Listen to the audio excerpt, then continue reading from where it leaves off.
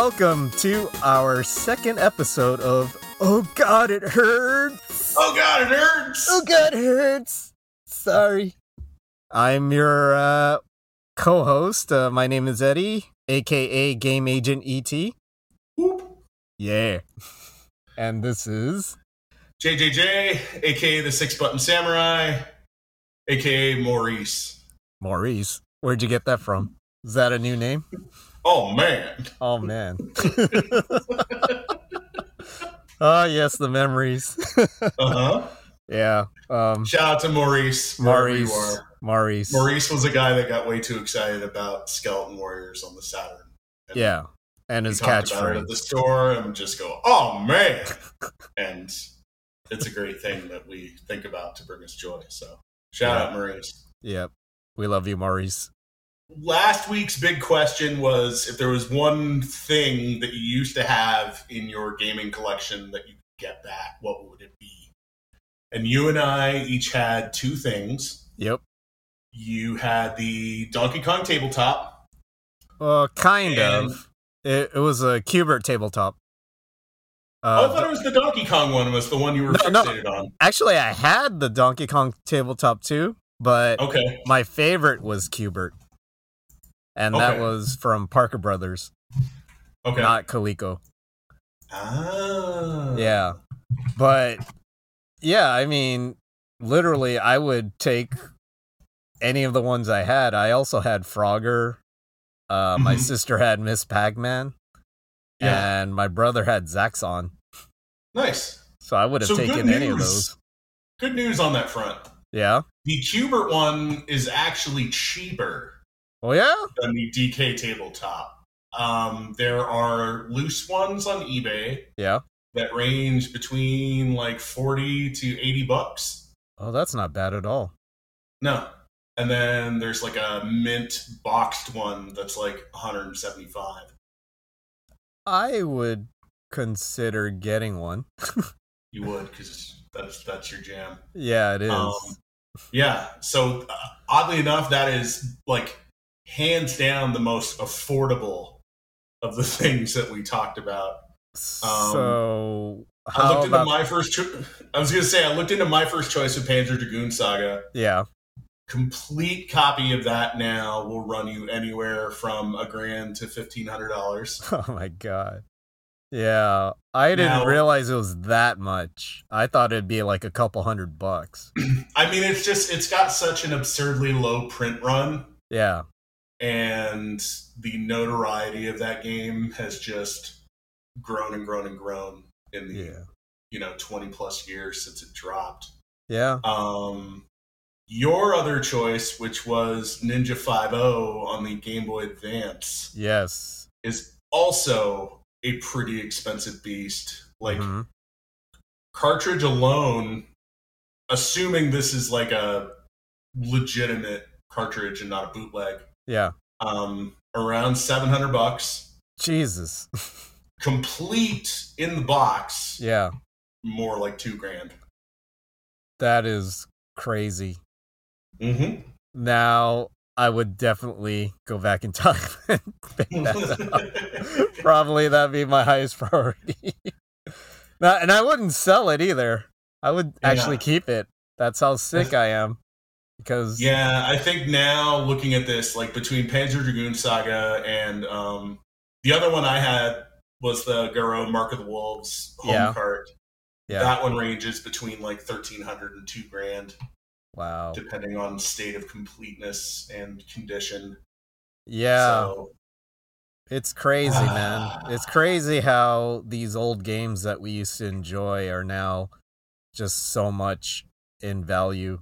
And well, no, the collectible games market has just done insane things. And yeah, I think partially it's fueled by the fact that like there's so much new technology available to play these things in different ways. yeah, You've got like the FPGA based analog systems, other repro consoles, and there's just an entire ecosystem now that sort of fuels it sort of actively fuels the nostalgia that people have. They're just like, oh, like that one game like really means a lot to me and I want to try and get like a legit copy of it now that I'm like older Yeah. and make better money, this, that, and the other. So Well, it's but pretty wild.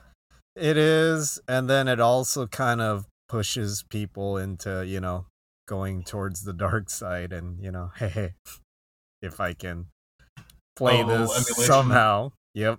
Yeah. Well, I mean, that's the thing, though. Like, right. I mean, I personally don't have any issues with that whatsoever, especially since Oh, me neither. the majority of these things are not things that these companies are actively trying to sell anymore. Yeah. I mean, all three of those games, well, Garou specifically, like, there is a modern version of that you can buy on consoles that is still available today, and it's ridiculously cheap. Yeah. So, if you want like a nice, fully featured one that easily looks great on your television, this, that, and the other, maybe has some network play in tow, that's definitely an easy way to do that. Definitely. Of course, Neo Geo specifically just sort of operates in its own kind of insane, high-priced orbit. Ever since the beginning, I would think. Well, it has for a long time. I mean, obviously, the console and the games themselves started out, Pretty the console expensive. was like $700 when it dropped with 2 sticks and a game. Yeah. The games themselves range like $200 to $250. And then it's funny because the system sort of disappeared from like mainstream consciousness when the Saturn and the PlayStation landed. But after that is when the Neo Geo actually got a lot of its best games. And like the few that continued to collect for that thing wound up amassing like just a really pretty penny's worth of stuff now. Yeah. All of those later releases for the console are just ridiculously expensive. So well, and I know that you're well versed in Neo Geo circles because you were part of the Neo Geo forum, right? The one that was like I spent a fair amount of time on the NeoGeo.com forums, which, for better or worse, was yeah, and I remember, I mean, I was a little bit of a part of it. I wasn't as prominent as you, but I was on the forums, and we did talk about it a lot back in the day. And I managed to learn a lot from that community because, I owned a Neo really early on. It's funny, I went on a trip to LA shortly after I graduated high school. Yeah. And I loaned this friend of mine like a bunch of money to pick up his first Super Gun. Yeah. And that was the thing that Dave and I were playing his Street Fighter II Champion Edition JAMA kit on. And I was waiting for my money for a really long time. Yeah. And then all of a sudden one day he was like, hey man, I don't think I'm actually going to be able to draw up that kind of cash. Like, do you want this Neo Geo system? And I was like, okay. And so like, it's funny because I have an initial memory of getting that system and all I had for it for a long time was Sengoku.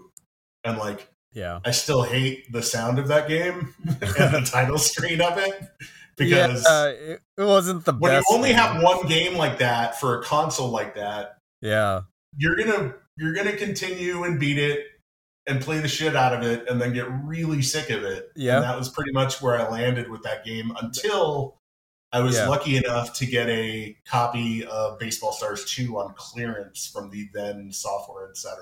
Yeah. And so that was like a fantastic score, and that sort of kept me over until like Samurai Showdown dropped.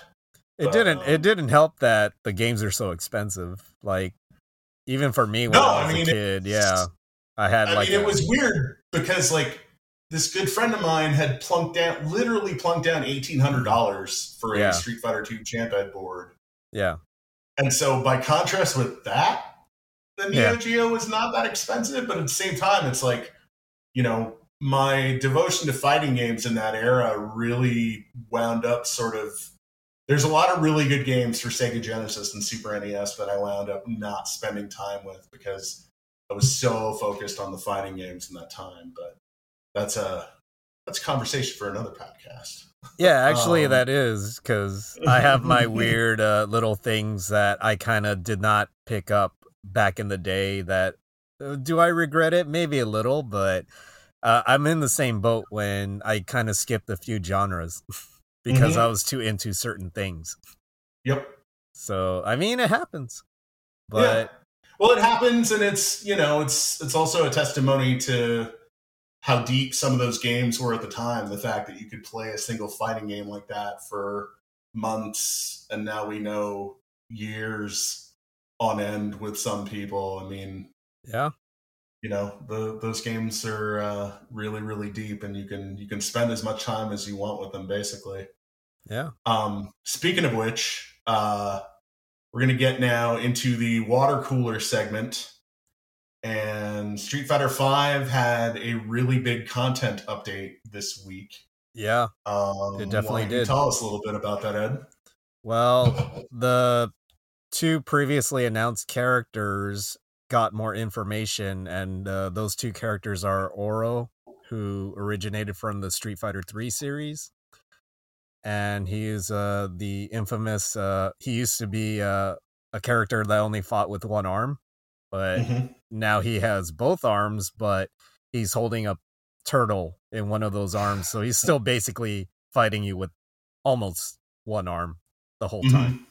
Yeah. And then there is Akira, who is a character from a series, Rival Schools, that kind of had a cult following, very popular back in the PlayStation and Dreamcast days. And she is kind of like, I don't know too much about her backstory, but she has a biker helmet that looks really cool. And she seems to have some of her attacks from the Rival School games where she launches you up and does an air combo.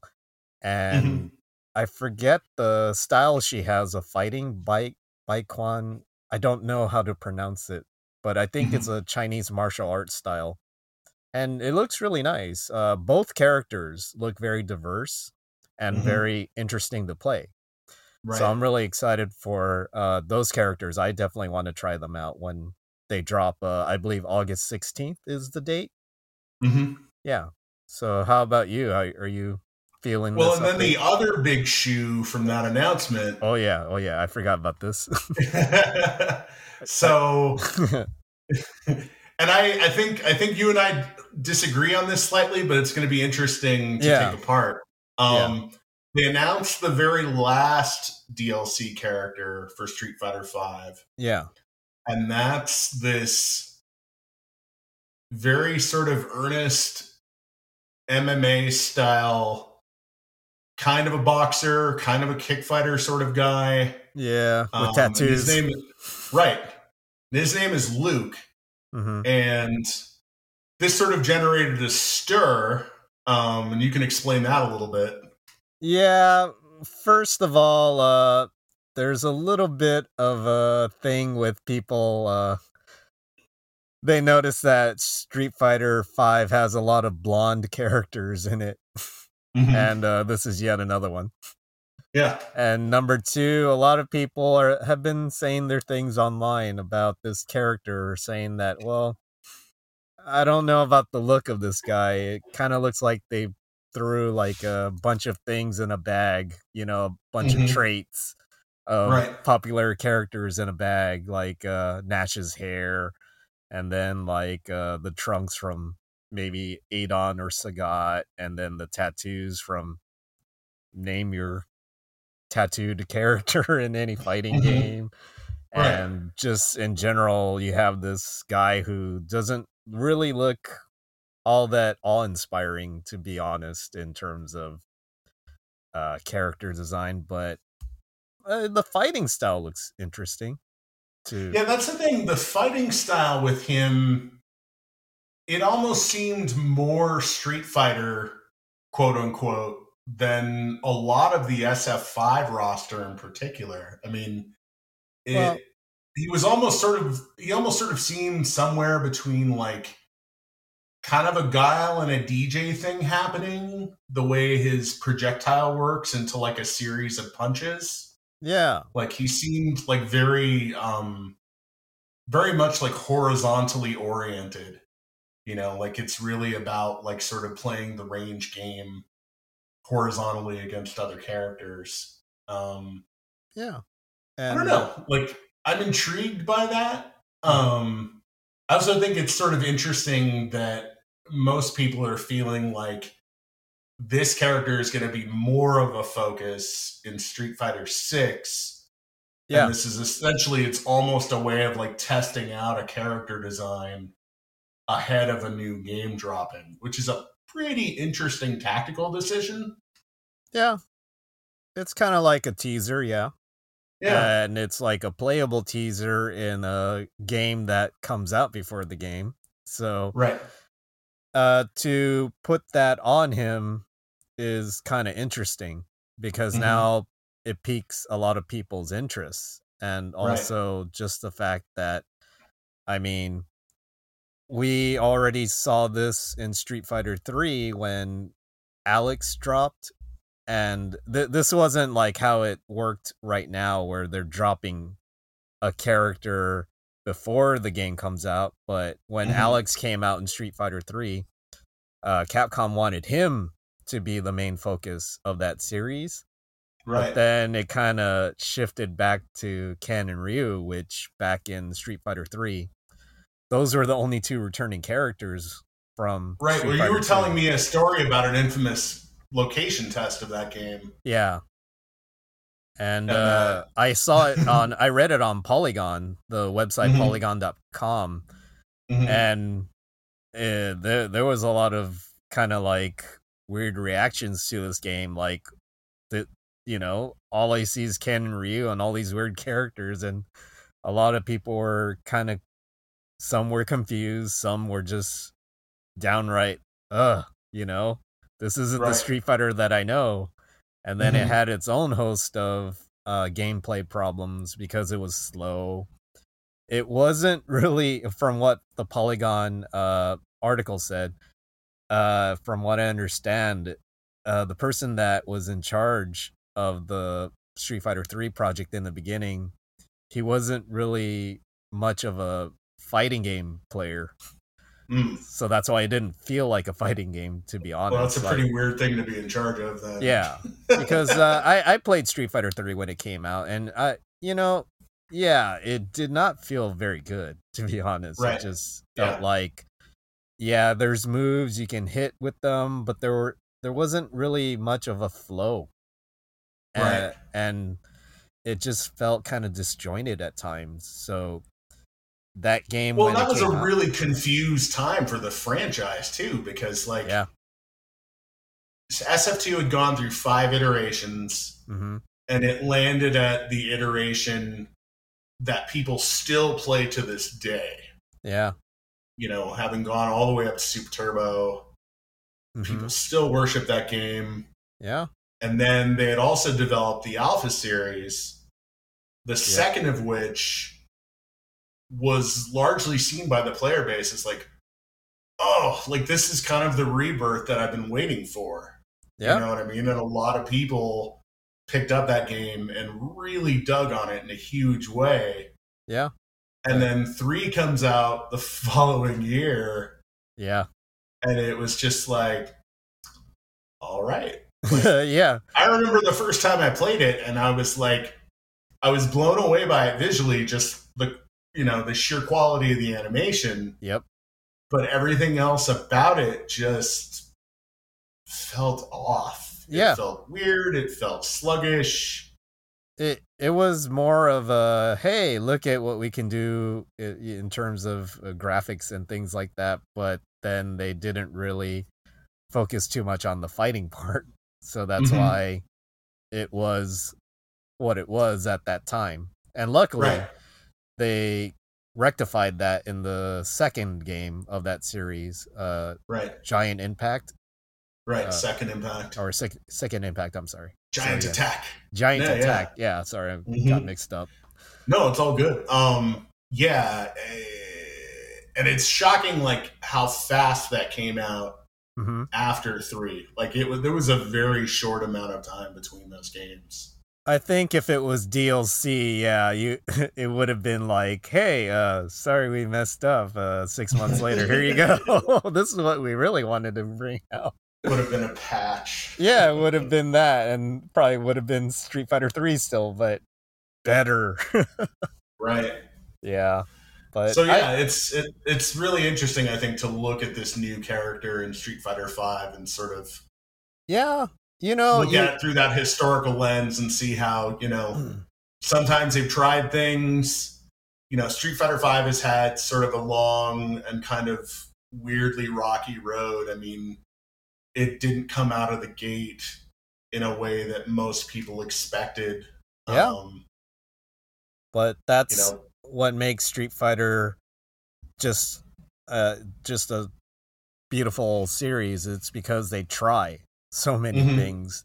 They're not afraid to try and fail because they know, hey, if it didn't work, then we'll just keep working on it and then try to polish it up so that it's a much better game than when it started. Because I think if you saw what happened with Street Fighter V, that happened as well in terms of when that game came out.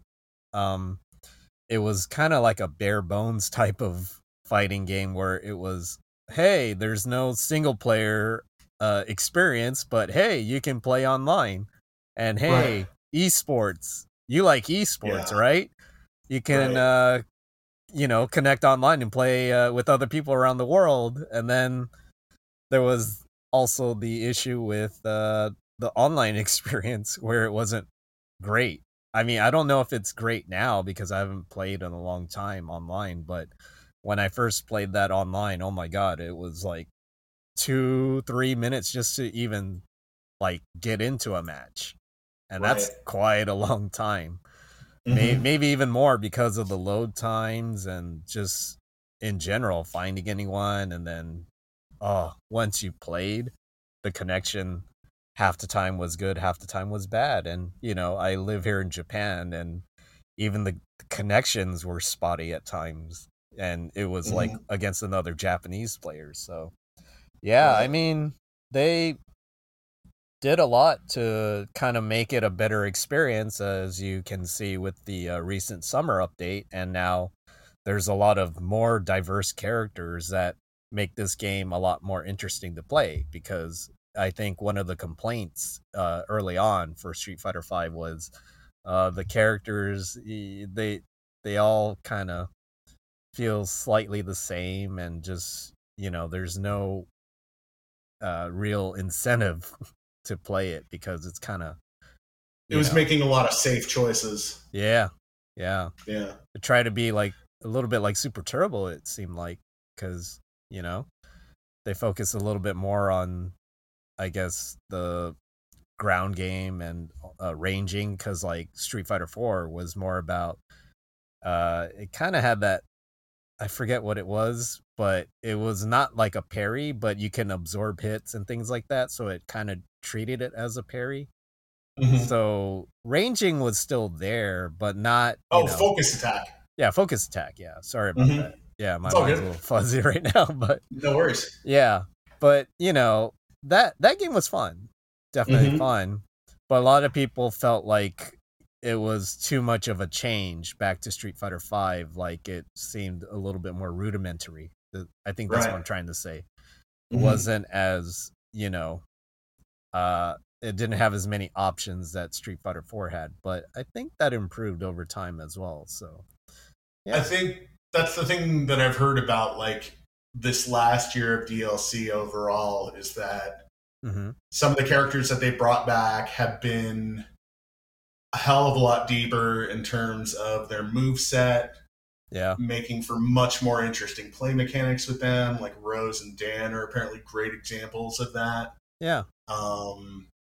And so I think it's I think they're actually in a pretty good place as far as trying to approach the new game, having had this year of making DLC and taking some experiments with a game that, fundamentally, like, no one's jumping on board the Street Fighter V wagon now Yeah. that hasn't already been there. But I think if they can, I think they've managed to make it interesting to this point in a way that some people are like, well, hey, maybe these new people, given the departure at Capcom, Yeah. Maybe these new people sort Yeah. of have a better grip on it and are going to be able to bring some fresh flavor to the new game. You're talking about the new producer and other staff that kind of got recently promoted, I guess, right? Mm-hmm. Yeah. Right. The young blood. I think Mm-hmm. that's what this series kind of needs, to be honest. Yeah. Because, Mm-hmm. yeah, I think now you have esports, now you have online being very important nowadays. So Right. things like rollback, netcode, things like that, people want that. And Right. having better lobbies, better matchmaking, you got to get with the times in order to have a successful fighting game nowadays. It's not just bringing out a great game Yeah. that can get ruined if the experience online is not fun. So I think Well, that was the thing. I think when SF5 began, they kind of started out with like, it didn't have the best network support, Yep. but it was so overwhelmingly geared towards esports and online play Yeah. that depending on what kind of a player you were, unless you were solely focused on making that sort of online play thing work for you on a regular basis, Yeah. there just wasn't a lot there. There wasn't a lot there for the old time heads. The network support on it was on kind of shaky ground to begin with. So, hopefully after all this time and everything else that they created for that game, the staff that's working on it now just have a grip on it and are like, okay, these are the mistakes we're not going to make with the new game. Yeah. And that's why I'm excited about Street Fighter 6 whenever that comes out. Because I think I'm sure most of them, if not all of them, were there when they saw what happened with Street Fighter 5 in the beginning. Yeah, so definitely I'd like to see what kind of new takes they have and what kind of new risks they would try to do in order to kind of get back to the top of the mountain if they're not already there. Because, now that Tekken 7 is out, it seems like Tekken and Smash, they seem to be a lot more popular now. So Capcom definitely has some competition, and being the grandfather of all fighting games, you don't want to just lay down. You want to rise up, right? And get back into it. You know what I mean? So exactly. I hope so, because we both love Street Fighter. That's pretty much how we met, if anything. Right. And I hope that this new generation of Street Fighter, when it comes out eventually, will bring new fans and appease the old players alike, and just kind of, revitalize the franchise even more. That's what I'm hoping. So for sure. But yeah, one last thing though is that we really need Street Fighter 6 if it's possible in the arcades here in Japan, because let me tell you something. I mean, it was already a downhill slide with the arcades here in Japan because of, people slowly shifting towards console gaming or mobile gaming, but COVID made it even worse. And now you see a lot of these arcades in Japan closing down here and there. And it's really scary because some of these arcades have been there for like 20, 30 years, and they were like a fixture of certain areas, especially in Tokyo. And now you hear, oh my God, this arcade's closing and this arcade's closing. And I see it firsthand when I go to my arcades, my game centers in Osaka. I live near Denden Town, which is like, if you think of Akihabara in Tokyo, it's Osaka's version of it. Yeah. And basically, when I go to the game centers, I see that it's kind of getting stagnant with the fighting game. Hmm. the fighting games there. I mean, Guilty Gear Strive finally came out for arcade, but you don't see people jam packed into arcades like back when Street Fighter 4 came out. Hmm. I was there when, and you were kind of there too when there were location tests and everything. And I remember how many people were there Right. when Street Fighter 4 was the hot ticket.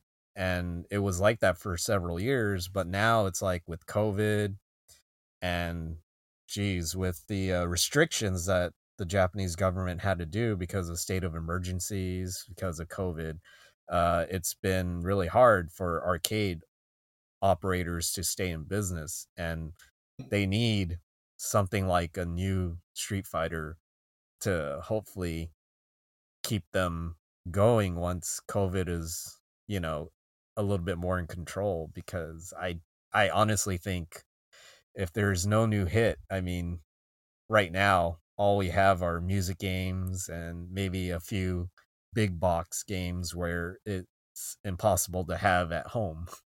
But Right. yeah, you want something to bring the people in, and even Yeah. though you can play Street Fighter at home, if you can play in the arcade, that's another option. Like I told you, Right. some people Well, want I to think play. following up with that, Yeah. there are some other hopes. I mean, KOF 15 is going to have a lot of interest, has been generating a lot of interest Yep. with the long stream of trailers that have been dropping for the last I'm definitely excited. many, many, many months, and it looks really, really good. I mean, it feels, you know, for a long time, 3D versions of SNK games were not great. Yeah. Like they just seem to really lack that sort of aesthetic flourish that SNK was known for with the titles that they produced for the Neo Geo. Yeah. And so it took a really long time for them to sort of figure out, okay, like this is actually how those games should look. This is much more in tune with the classic aesthetic. Samurai Showdown was like a huge leap forward for them in I my agree. mind in terms of capturing what made those games beautiful on the Neo Geo and really, really nailed down the spirit of those older games. And when I look at KOF 15, I mean, visually to me, like I see the color palette from the Real Bout games. I mean, it's really bright and Yeah. vivid and driven by primary colors and the sort of cell shaded nature of the textures. I mean, those are really good looking character models Yeah. that are They, definitely a cut above what we'd seen from them previously. it's interesting you bring up the color palette. I kind of saw that. I couldn't put it into words, but yeah, when the previous King of Fighters came out, it looked kind of, how should I say it? The colors looked a little bit faded Mm-hmm. and kind of looked kind of flat. Just Yeah. not. I don't know if it was like, especially the first one. Do you remember the first one? Oh my god, Right. it looked like something that was straight out of PlayStation 2. Right. And then they slowly got better with it, but you know, So you're talking about KOF 14 and yeah, like the differences where they actually had like a huge patch that yeah, was specifically to like give all the characters kind of an aesthetic makeover. yeah, and it Um, helped a little, I think. yeah, So, but but yeah, KOF 15 is going to come out, and now that this Virtua Fighter 5 Ultimate Showdown is out for PlayStation 4 and exists as a PlayStation Plus download, yeah, um, there are some sincere hopes that Sega might push forward and produce a new game based on whatever their metrics are for VF5 US being successful. oh, and There's also an online poll for that yeah, where you can sound off on how you feel about Virtua Fighter 5 US. I really enjoy the remake. Yeah, I haven't played it yet. It is in arcades, but I haven't personally played it yet. But it looks fantastic. Definitely. Yeah, I mean the makeover with the modern day Yakuza Dragon engine, it's beautiful. But at the same time, the remake completely preserves the gameplay as it existed in the last iteration of VF5. And that's good. That's great to see. It was a nice surprise for all of us, I think. Yeah. So, there's some hope on the horizon for the arcade scene and fighting games in general. Yeah. But a little closer to home right now, let's talk about what we're playing right now. So, what are you playing right now, Ed?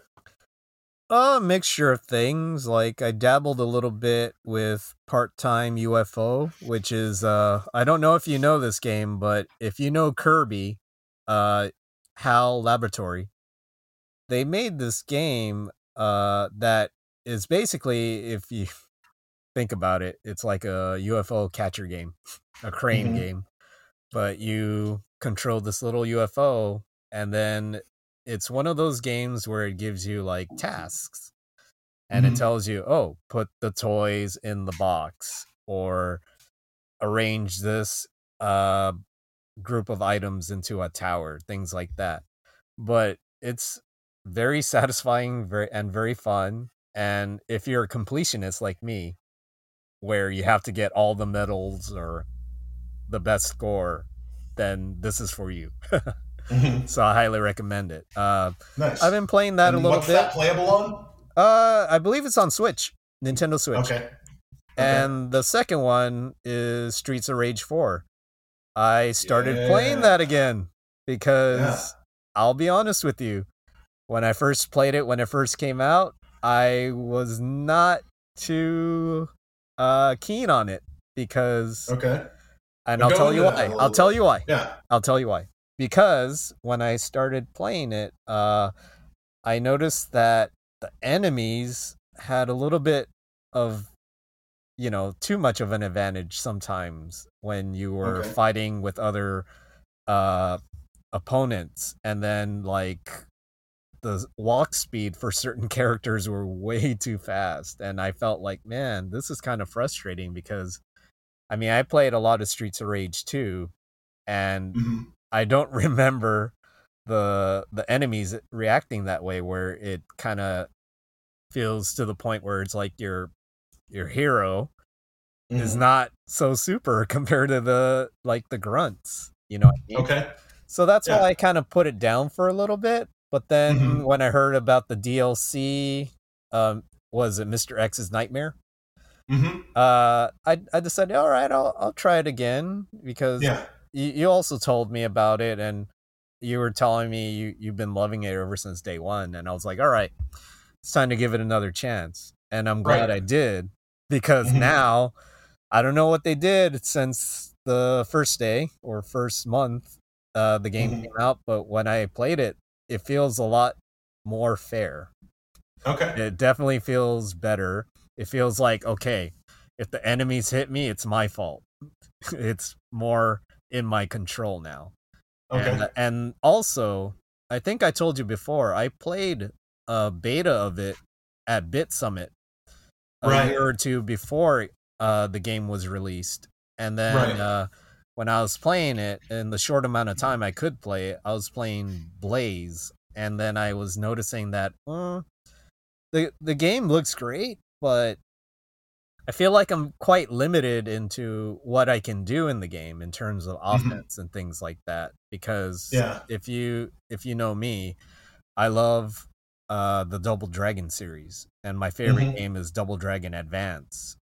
Right. And that's on Game Boy Advance. And if you ever get to try this game, which is, one of those rare games that costs a lot of money now. But this game has tons of options in terms of offense and a little bit of defense as well. When I played Streets of Rage 4, I felt like I kind of wish there was more I can do with my favorite character, which is Blaze. And then that was another reason why I was a little bit frustrated.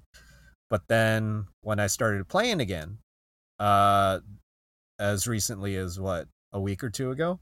Yeah, Mhm. I noticed the huge difference between like, okay, you can combo into this, and it feels very fluid now, and it's they kind of up the combo system and allowing you to hit more. Okay. Which, yeah, I felt like in the beginning it was a little bit restricted, but now it's like they're letting the floodgates open, so now you can kind of like make your own combos, which I love. I love Right. making my own combos. I love, trying to lab up on that, go to Hmm. the laboratory and just, hey, what if I do this? And it even has its own training mode. And I love Hmm. that. So, yeah. No, it's funny because like I continued to play Streets of Rage 4 and then I distinctively remember like you didn't talk about it much at all anymore. And Yeah. like I noticed that, but I didn't really like put it together. I was just like, oh, Yeah. because I was just absolutely smitten with the game. Yeah. You know, as somebody that purchased Bare Knuckle for Mega Drive as an Yeah. import and like waited for the UPS truck just based on like what a giant fan I was of Revenge of Shinobi Mm-hmm. and the coverage it had gotten in EGM. I was just absolutely sprung for that game. Yeah. And in that game, I used to play Adam more than Axel or Blaze. Yeah. So with Streets of Rage 4 bringing Adam back, I was just like completely sold. Yeah. Um, so yeah, I've continued to play it. I'm unbelievably happy with the DLC. I mean, I think it's really like a ridiculously good deal that for $8 you get 4 new characters, a boatload of new moves, this really interesting kind of quasi RPG light survival mode, and then Yeah. 46 new minutes of music. Yeah. And So definitely the survival mode. I tried that last night. It was so much fun. yeah, It's just you get a different power up every round you beat, and then there's hazards everywhere, and it makes it very, very interesting. And yeah. then random enemies, things like that. And well, I don't know about you, but I think my first couple of games I lasted about 30 minutes. So Hmm. yeah, and that's pretty fun. No, it's injected like a ton of additional life into an already really good game. So like Yeah. I purchased the first game digitally, then I landed a physical copy for Switch, Mm-hmm. and now with this one, even though I purchased the DLC digitally, apparently they are going to produce like a full like game of the year version physically that'll include the DLC. So I'll have Yeah. to pick that up as well, just because I appreciate the hell out of this game. Do you remember who's doing it? Limited Games, or who is it? The one I that don't think it's been announced Limited yet. Run? Like I saw some mock-up artwork somewhere, Yeah. and I should have taken more specific note of it, but I didn't. Yeah. Um, but But no, that'll be awesome to see when it drops. yeah. A thing I started playing this week, The Ascent came out on Xbox. I am playing it on the Xbox Series X. Mm-hmm. It's I don't want to call it a twin stick shooter because I heard it called that initially, and it's actually really not. It doesn't really play anything like Nex Machina or Geometry Wars or any of those twin stick shooters. If anything, Yeah. it's actually a little more Diablo-ish in that Oh. it's this cyberpunk flavored shooter. Yeah. It's really beautiful. It just nails that whole Blade Runner aesthetic perfectly, with just a boatload of fancy next gen visual effects in tow. Hmm. There's kind of like I don't think it's actually employing ray tracing in the game, but it's employing ray tracing like lighting and effects. Yeah. Um, and so it's fun. It does. I was talking about this with our mutual friend Mike, and he observed that it starts out a little bit slow, but then it really generates like a big old head of steam. Last night was the first time that I sat down and plunked a couple hours into it. Yeah. And it's pretty cool. Like, it's not, there's a lot of people who are just like flipping out and raving about it. I'm not quite there yet. I need to see a little bit more how it sort of develops, and like the combat itself takes a little bit of getting used to, because like it really does feel more like Diablo than it does like a twin stick shooter. In that, when the enemies approach, it's like when the enemies approach within a certain range, like you pull the L trigger to sort of activate like this laser scope kind of thing. Yeah. And then like if you're using a machine gun, the gun will sort of spray and kind of auto track enemies like within a certain range. Yeah. So it's a little bit sort of floatier than I would have imagined, but it's still pretty darn cool. And, you know, it's really about just sort of like using your dodge roll to get the hell out of the way, because the enemies will frequently just try to bum rush you. And so you want to backtrack a little bit, roll back, and then fire back in their general direction. So it has the Cabal roll, right? From the kind of. It's game kind of Cabal. like the Shock Troopers thing. Yeah, I love that. Yeah. I love that. Mm-hmm. And also Wild Guns also has that as well. So that's cool. That's cool. Yeah. I don't have an Xbox. When we used to call you Roll Boy. Dude, all you do is roll. That's all you do, dude. That's all you do. That's all you do. Every once in a while, Eddie and I will make reference to this dude named Jeff. Hey, yes, Jeff. You're out there. You're amazing. He is the quote machine, because anything he says is quotable because of the way he talks. But we love him. Very, very declarative. There was a time, this is when the first Capcom versus SNK appeared. Yes. And Eddie would rock a team of nothing but ratio ones, including King, who had this thoroughly obnoxious, like, third of the screen roll. Yep. And Jeff would get very frustrated with this. He gets frustrated easily when it comes to fighting games. He'll say stuff to you, like, if he doesn't like the way you play, he'll start making fun of you or start a running complaining. Commentary. Yeah. So I was known as Roll Boy. Yep. Because that's all you do is roll. Dude, it makes me want to quit this game, dude. If that's all you're gonna do, dude, I don't want to play anymore, dude. It's just not fun. Jeff was clearly not a KOF player. But I definitely was. Yes, precisely. Yep. That's why I knew. I just knew. But thank you for bringing those memories up. Thank you. Oh, yeah. Classic. So our last item here is the big question. And this is a little bit of a weird one. And I feel like, Eddie, for you, like, your location is kind of the key to this. What other things have video games served as a portal to in your life?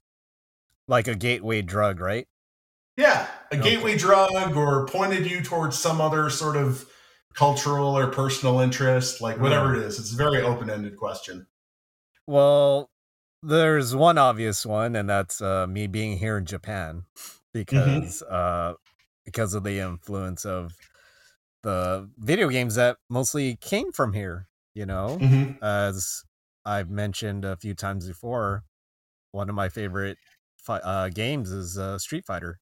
And when I found out, oh my God, it's in Japan, then I started becoming a little bit more interested in the culture and trying to learn the language. And I definitely started drawing because of artists like Bangus, who drew amazing art for games like Vampire Hunter, which is also known as Darkstalkers. That was my favorite series back in the day.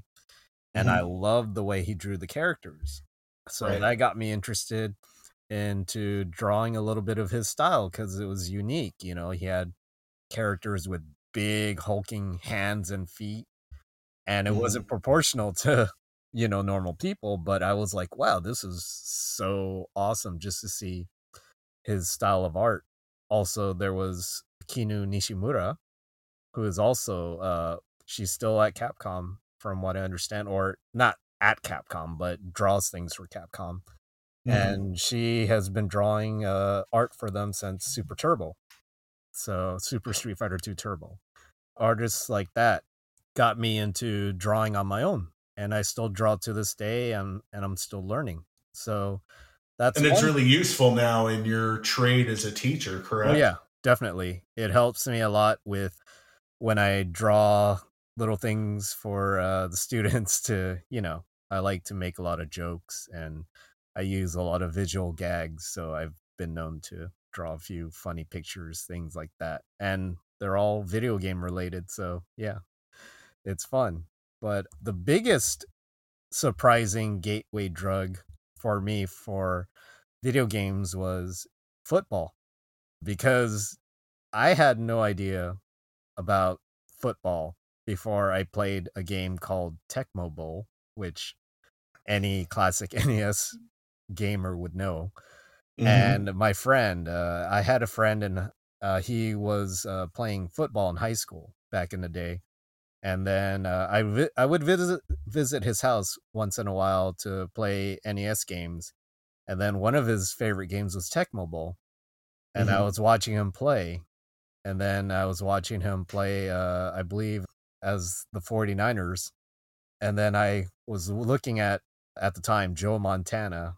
And I was like, wow, this guy's pretty cool. Like, he's a excellent thrower of the football. You know what I mean? And he had Jerry Rice to throw to. And I started learning, wow, these are some really cool football players that just the game itself, like I started learning like these guys that I've heard from, the news, they're in this game. So I started playing a little bit at his house, and then before you know it, I bought Tecmo Super Bowl, started learning names of all these players, and before you know it, I pretty much know probably 80 to 90% of all the rosters out there in the current NFL. And even in past NFL seasons, I know so many previous players that have played the game just because I played Tecmo Bowl on NES. It kind of became an addiction. Just, wow, football is really exciting to watch and to play in video games. So that Yeah. was my huge gateway drug, besides the obvious, the link to Japan. Football was also very big for me. So, And while we're on this retro NFL tip, I just want to doff my cap real briefly for the NFL 2K series. Yeah. Yeah, I miss that series. It was so good. I loved it on Dreamcast. You can't coach that, Ed. You can't coach that. So good.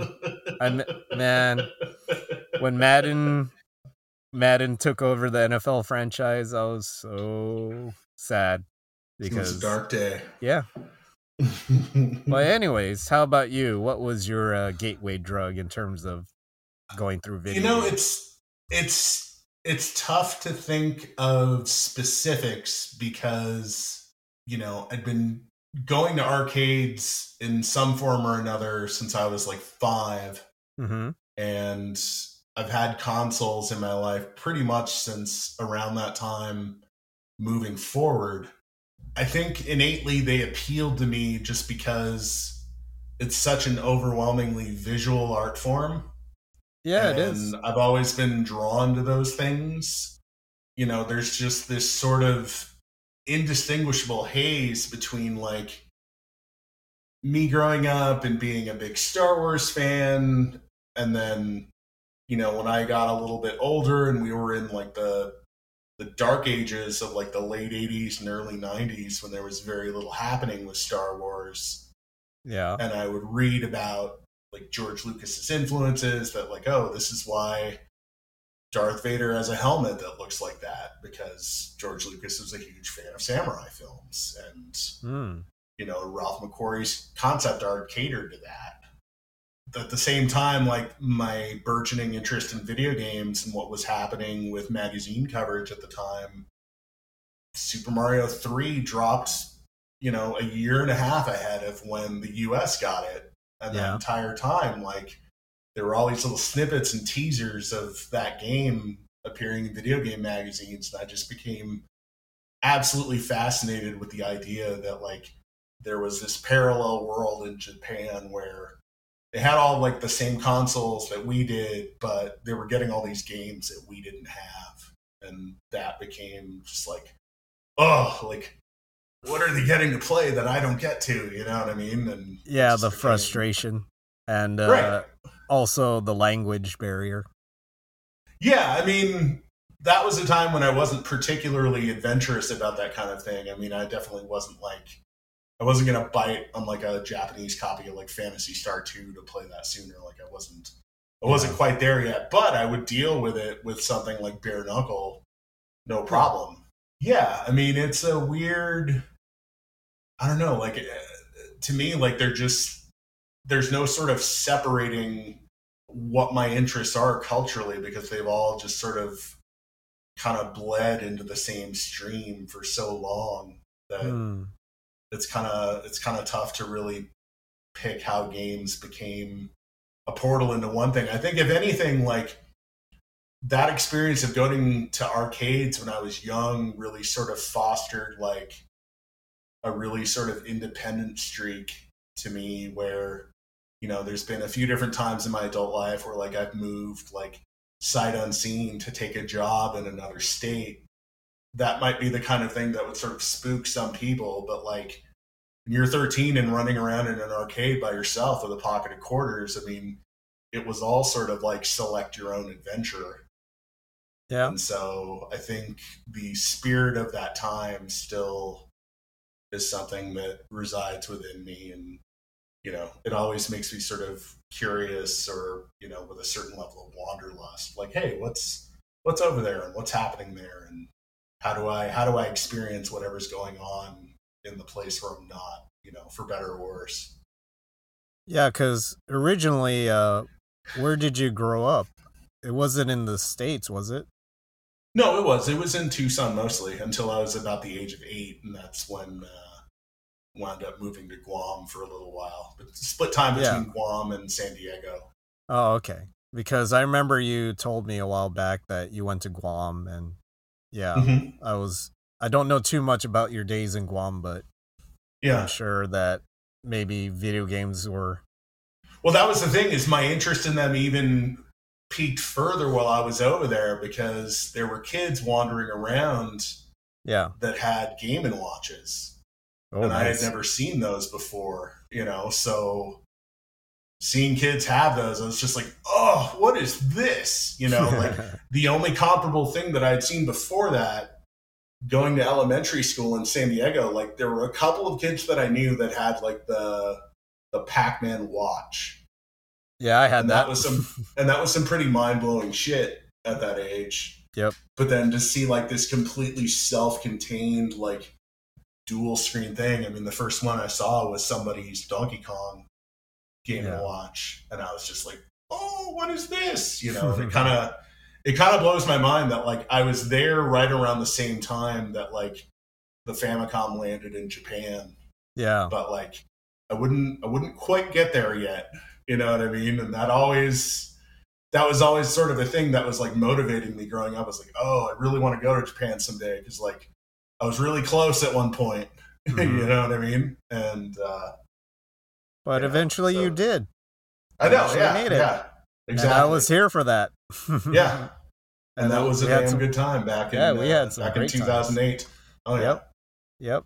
So, but yeah, I think this question, the reason why I thought of it was because I don't know of many other hobbies that could be out there that if you do this hobby, there are so many things that can branch out from it that also can pique your interest and also be a huge part in your life as well. And yeah, for me, thanks to video games, I'm in Japan and I love football. I love sports.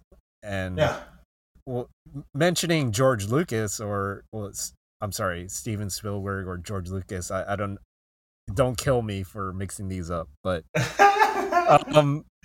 Indiana Jones, I had no interest in until I played Indiana Jones and the Temple of Doom, the arcade cabinet from Atari. Right.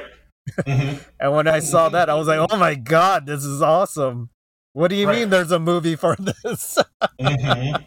And then I watched the movie and I was like, wow, I love Indiana Jones. So nice. That's when I became a fan. So that's another example. There you go. See, that's funny because that is the inverse. Like most people would have seen the movie first. Yeah. And then, maybe discovered the game at the mall arcade like after the movie. Yeah. But for me, my window was right through video games. If it wasn't in video games, I had no idea what it was back then. So there you go. Nice. Well, yeah, I mean, that's the thing. It's like, obviously the single biggest takeaway from gaming is just like, between you and Mike and Sebastian and some of the other people I know, I mean, yeah, it's definitely been the gateway to like the longest lasting relationships that I've had my entire life that aren't people that I'm related to. That too. Some of my lifelong friends, best friends, I met through video games. Yep. Almost all the time. So I'm very grateful for this hobby, and I'll continue it until the day I die. Pretty much. Yep. Bury me with my consoles. Yep. Bury me with my pocket consoles, my Neo Geo Pocket. Thank you. I know. You've got all portables, so most of that shit's going to fit in there easier. Yeah. For you, what would you put in your casket? Yeah. One thing. Oh, this is I mean, is this like a separate question now? Like, what's the one piece of video game paraphernalia you'd be buried with? You want to answer that now, or do you want to answer that? This got dark. I don't know. Let's ponder that and save that for next time. All right? Let's parking lot that one. All right, no problem. But all right, everybody, thank you so much for tuning in to episode 2 of Oh God, It Hurts. Oh God, It Hurts. Thank you so much. Yeah. You can find Eddie at GameAgentET on Instagram. You can find me at Super Mario Kart with a K on Instagram. Thank you so much for listening. Check out many of the other programs on the Ruminations Radio Network. There are many other great. Check out Retro Futurist Culture or Ruminations of Red Rum or many of the other awesome shows. Yeah.